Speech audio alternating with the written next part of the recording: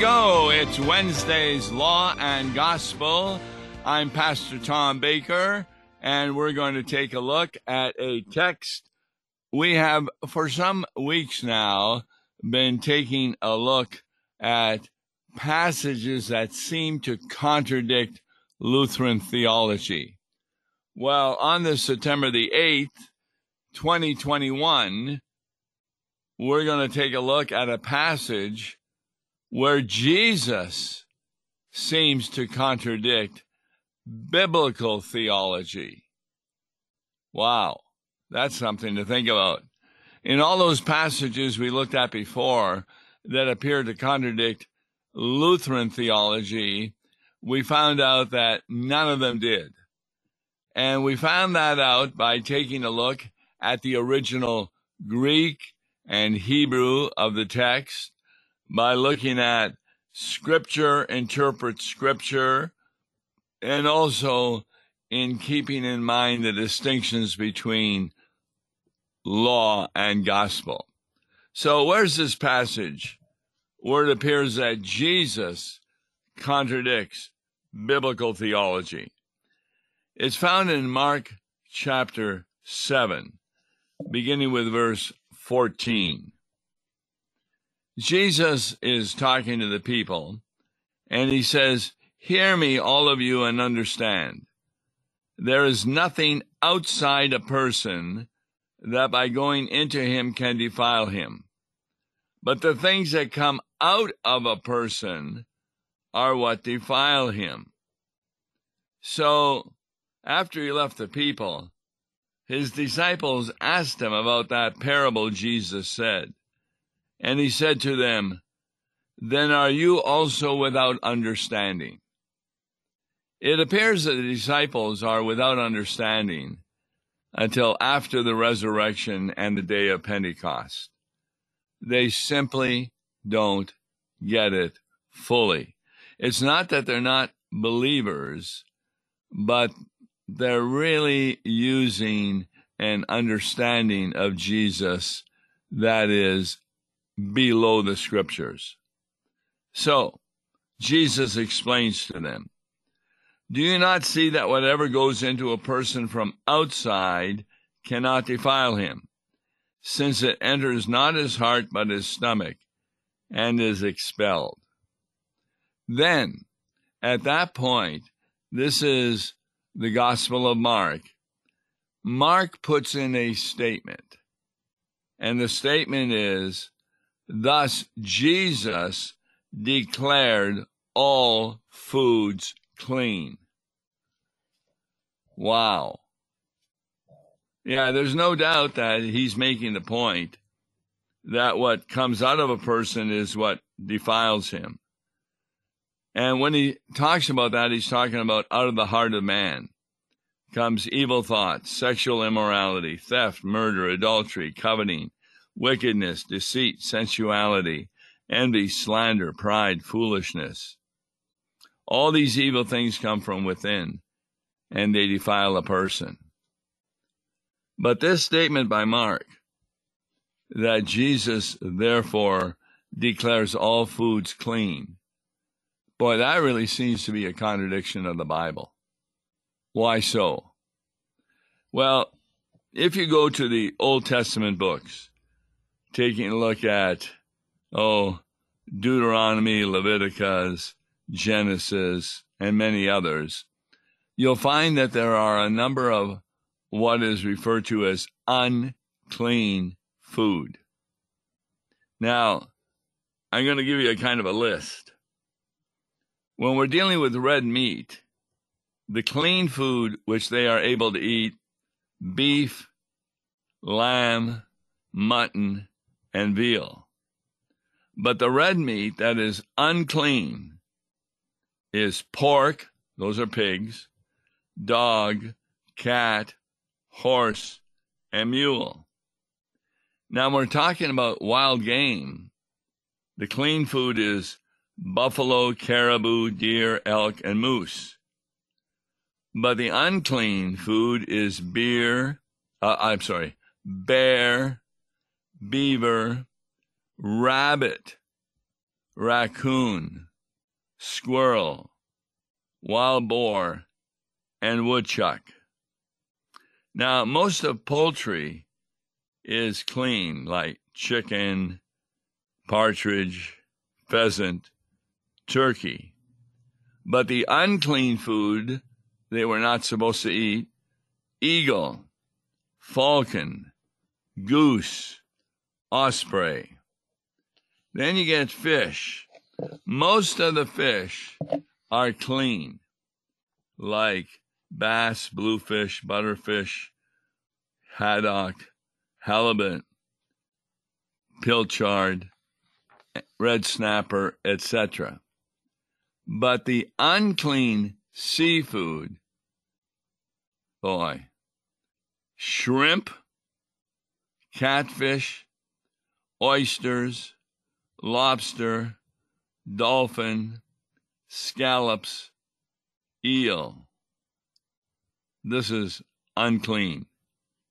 And also tuna.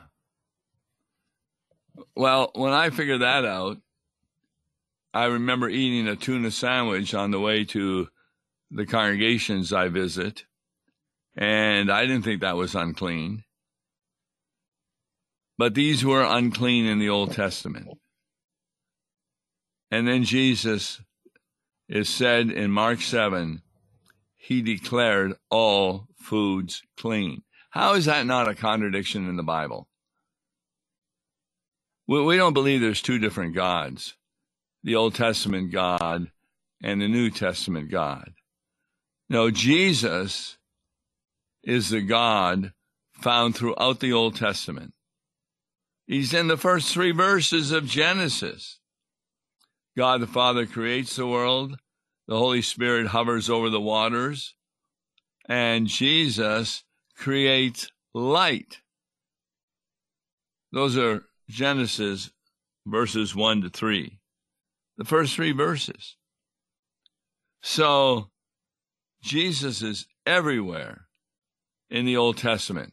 Remember, when Moses confronts God at the burning bush on Mount Sinai, that is Jesus he's confronting, because it says, I am the angel of the Lord. And that refers to Jesus in his pre-incarnate state. So you've got the same Jesus in the Old Testament books as you find in the New Testament books. Then how can he suddenly conclude in the New Testament book of Mark that he declares all foods clean, when it is clear that all foods were not clean? Isn't that an apparent contradiction in the Bible? Well, theology is the art of making distinctions.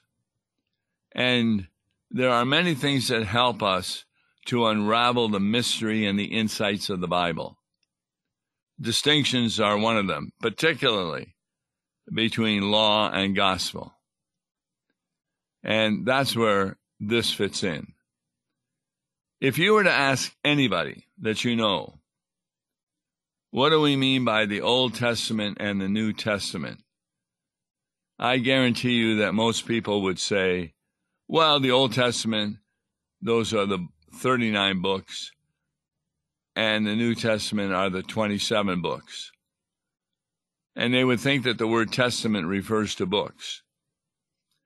I can't find anywhere in the Bible that the word testament refers to the different books of the Old and the New Testament. Because the word testament, there's another translation for it, and it's covenant. For example, when someone dies, what do they leave? Their last will and testament. And what is that? It's a document where they distribute the possessions they owned to the various people. So, what is really unknown by a lot of Christians is that the Old Testament and the New Testament do not refer to the books of the Bible. They refer instead to two agreements that God made with his people. And normally they're referred to as the Old Covenant and the New Covenant. The Old Covenant is found in Exodus 22, where many sacrifices are made and blood is poured over the people and the altar, and the people say, all these things we will do and obey. Notice the promise is also from the people, that they will be obedient to the will of God. Well, how long did that last? Remember the golden calf? They were waiting for Moses to come down from the mountain. He was taking too long. So they made a golden calf and worshiped it. The old covenant failed because it was based on the promises of the people. Well, what's the new covenant?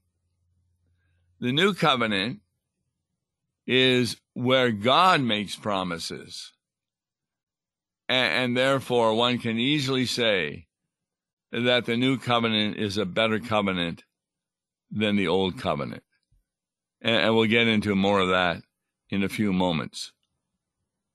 But a lot of people don't realize that Jesus brought a new covenant, different than the one that the people had promised to follow when they came out of the land of Egypt. And this new covenant is really different. The new covenant is not only found in the New Testament. It's found throughout the Old Testament, all the way back to Adam and Eve. Remember, God is making promises. He's talking to Satan, the serpent, and says he will crawl on his belly all the rest of his time. And then he says that from the seed of Eve will come one who will crush the head of Satan, even though his own ankle will be bruised. If that isn't pointing to the cross of Christ, I don't know what is. And you don't need to go far before you find out that new covenant coming about again. Abraham and Sarah are way past childbearing age. She's 65. He's 75 years old. And God comes to him and says, Sarah's going to have a baby. And it is through that baby that the Messiah will come. And it says, Abraham believed the promise of God. And the very next verse, and God accounted it to him as righteousness. See, that's a huge difference between the old covenant and the new covenant.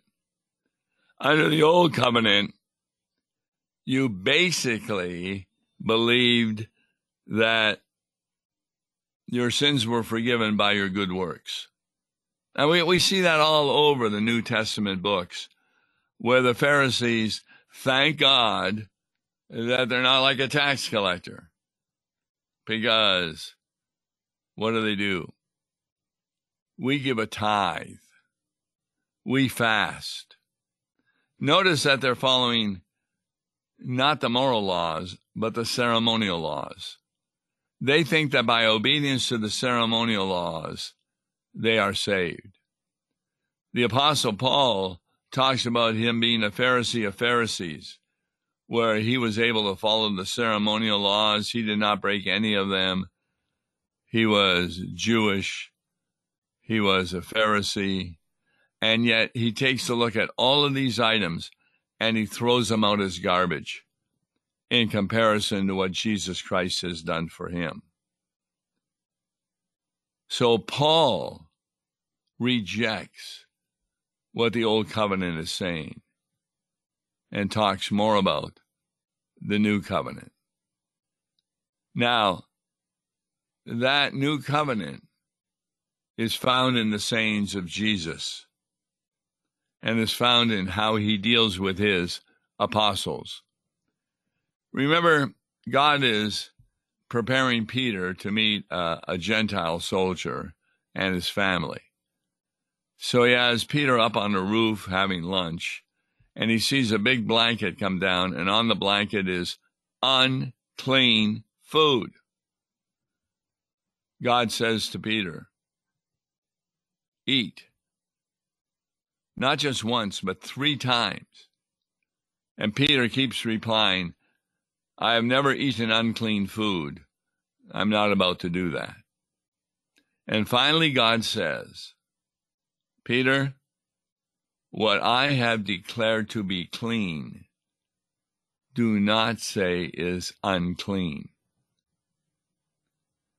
Then members from the Roman soldier are at his door and ask him to come to speak to the Roman soldier, his family, and others. Now, Jews aren't even supposed to go into Gentile homes, but Peter goes, and he begins to talk about Jesus to this group in the Roman soldier's home. And suddenly, they receive the gift of the Holy Spirit in much the same way that others received it at Pentecost, speaking in tongues. In fact, Peter uses this occasion in Acts 15 to show there's no distinction anymore between Gentile and Jew. And as he says in Galatians, there's no difference between male or female, Gentile or Jew, slave or free. Why? Because there is a new covenant.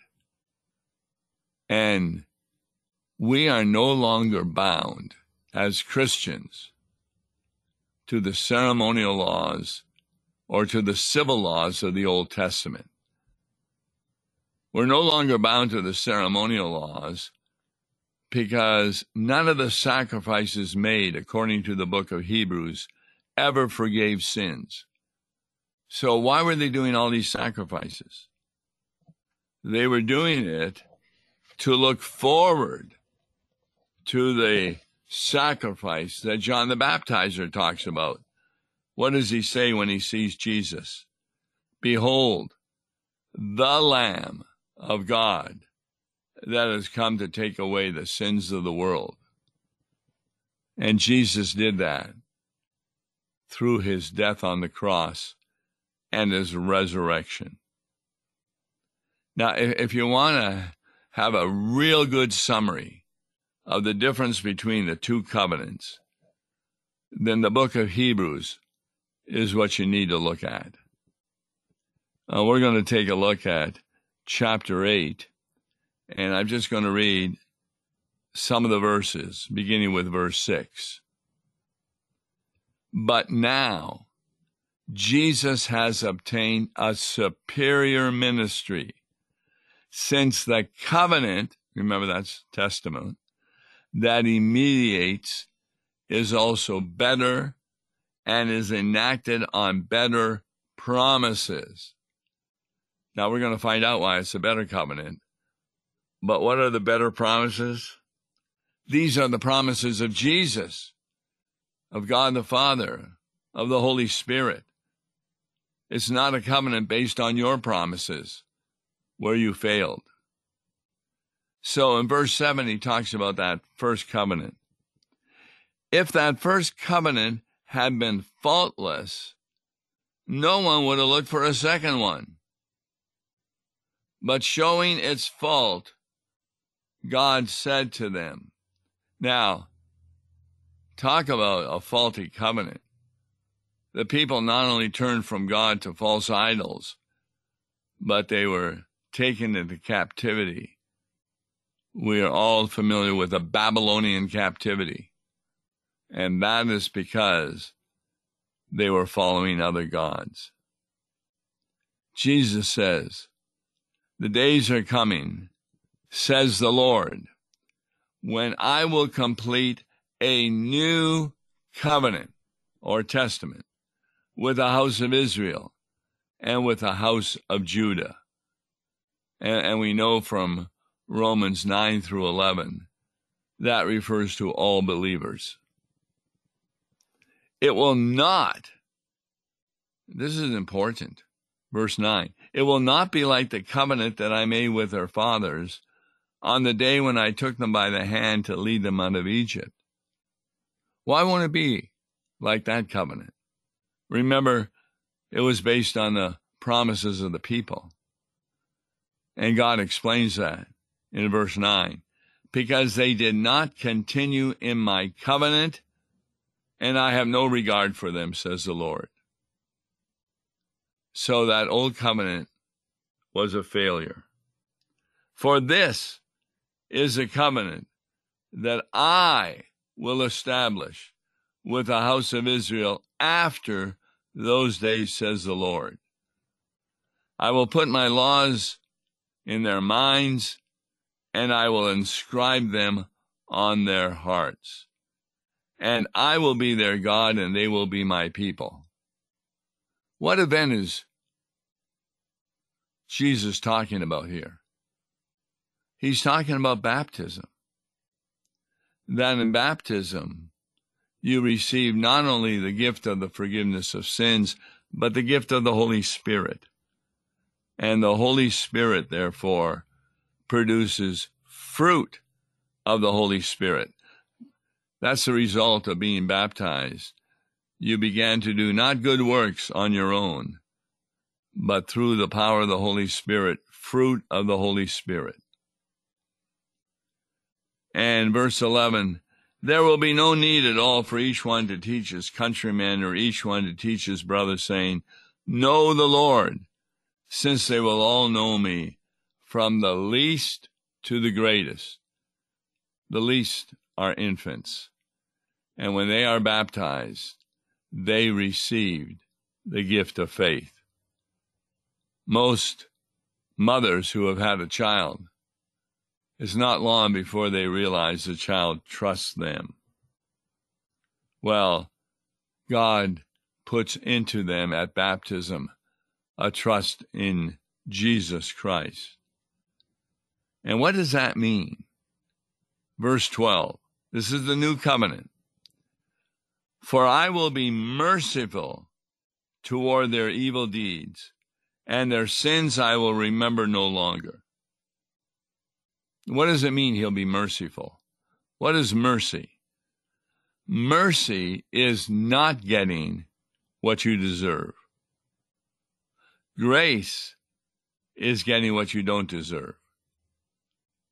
God is no longer a God of justice for believers, giving you what you deserve.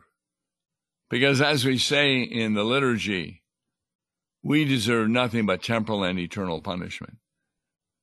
You don't want a God who is just in that sense.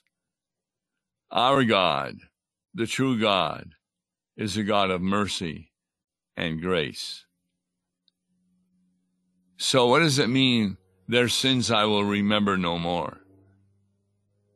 You know, when somebody does something wrong to you, you don't forget it. And you may take the opportunity to get even. God, even though he's omniscient, forgets your sins in the sense that he will not get even with you. It's as though you never sinned under the new covenant. And he makes it very clear in verse 13. When God speaks of a new covenant, he makes the first obsolete. You know, that was that covenant based on the promises of the people. And now what is growing obsolete and aging is about to disappear. And that's really what the new covenant is all about. It's a new agreement God has made with you, where your sins are forgiven. And what does that mean? God no longer holds you accountable for sin because he held his Son accountable. So even though the new covenant is found throughout the Old Testament books, it comes to its fruition with the death and resurrection of Jesus Christ. And that's why you can be sure that heaven is your home. Old covenant, new covenant. Huge distinctions that I'm afraid not many Christians know about, at least verbally. And you don't need to know about them to be saved. But when you learn about them and see the insights coming from them, it is very, very comforting. I'm Tom Baker. Thanks for listening to Law and Gospel and its introduction to Old Covenant, New Covenant. Tomorrow on Ask the Pastor, you can email me a question about today. And, tomorrow we're going to be with Wes Reimnitz, talking about a survey you'll find interesting. Till then, God bless you. Listen to Law and Gospel each weekday morning at 9:30 on KFUO. For a tax-deductible gift to Law and Gospel, please make your check payable to Concordia Mission Society and mail it to Tom Baker, P.O. Box 28910, St. Louis, Missouri 63132. To give online, visit lawandgospel101.com or call toll-free 1-877-267-1962. Views and opinions expressed on Worldwide KFUO may not represent the official position of the management or ownership of KFUO, the Lutheran Church Missouri Synod. If you'd like to comment on programs or topics heard on Worldwide KFUO, write us at KFUO, 1333 South Kirkwood Road, St. Louis, Missouri 63122. You can also leave a question or comment on our comment line at 314-996-1542. We are the messenger of good news, Worldwide KFUO.